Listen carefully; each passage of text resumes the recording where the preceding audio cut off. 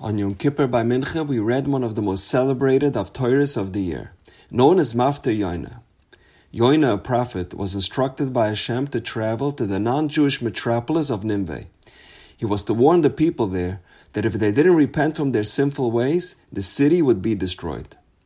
The drama of the story unfolds when Yoina refuses his mission. Yoina wants to flee from Hashem, so he travels to the port city of Yaffo and boards a ship in the other direction. After a while, a raging storm engulfs the ship, threatening to sink it. As their boat was capsizing in the sea, Yoina advised the sailors to toss him overboard and the sea would calm down, and that's how they would be saved. He tells them, Si'ini va'etlini el hayam. Lift me up and throw me into the sea. Yoina instructed them precisely how to carry out this mission. First lift me up and then throw me over the ship. Why did he need to mention such precise details? First lift me up. Why didn't he just tell them, cast me into the sea? So the venerated Mashgiach of Yeshivas Chevron, Reb Leib Chasman, says something very powerful. Yoina wanted to leave us with a profound lesson. How precious every moment of life is. Yoina wanted to extend his life, even for a few seconds. So he told them, lift me up before throwing me overboard. Grant me a few extra seconds of life. The Chovos HaLevavos says, Ein aveda ka'avedas hazman. There isn't a greater loss in the world than a lost time. People worry about losing money, but they're not concerned about wasting time. There's an expression, killing time. That's literally losing life itself. Money can be returned, but time never comes back.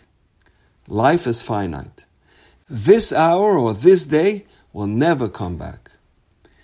We are now in the days between the two holy Yom Tovim, between Yom Kippur and Sukkot. The Shloach HaKodesh says, these days have the same holiness and potency as the Yom Tovim themselves, since they are surrounded by holy days. Referring to the mitzvah of Esrik, the Torah tells us, V'lekachtem lechem b'yom harishon pri eitz hadar. As the Medrash, it's not the first day, it's the 15th day of Tishrei. So why does the Torah call it the first day? Says the Medrash, Rishon lecheshbon avonos. Sukkot is the first day when we begin the count of our Averos again. But what about these few days between Yom Kippur and Sukkot? We have plenty of time to commit sins during these days. So one saw a remarkable idea. We know that the numerical value of HaSatan is 364. Chazal tell us that for 364 out of the 365 days of the year, the Satan is allowed to tempt and challenge us.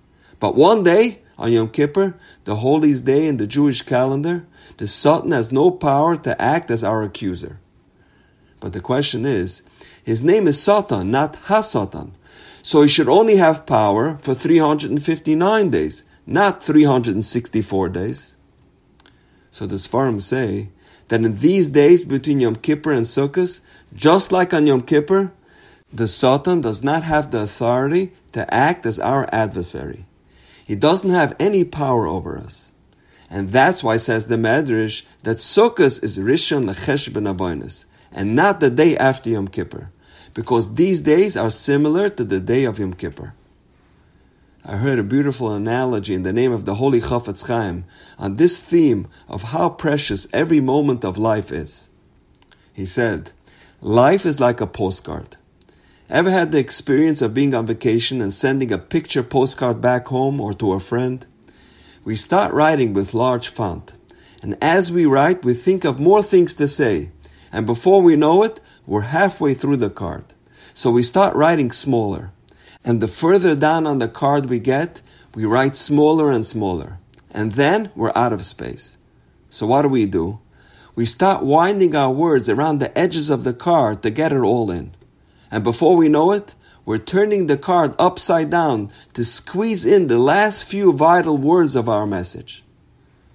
Says the Chafetz Chaim, when Chodesh El begins, we think there's so much time to work on ourselves and change. And before we know it, it's Slichas, followed closely by Rosh Hashanah. And then the Aseret Yimei Tshuva fly by. And now it's after Yom Kippur. And we wonder, How did it all pass us by so quickly? Where did all the space on the postcard go? But we still have these few days preparing for the holy days of Sukkot and Hoshana Rabbah. So let's utilize the time wisely so that we don't have to wait until next year for such a golden opportunity to arrive again. And now, we know. Have a wonderful day.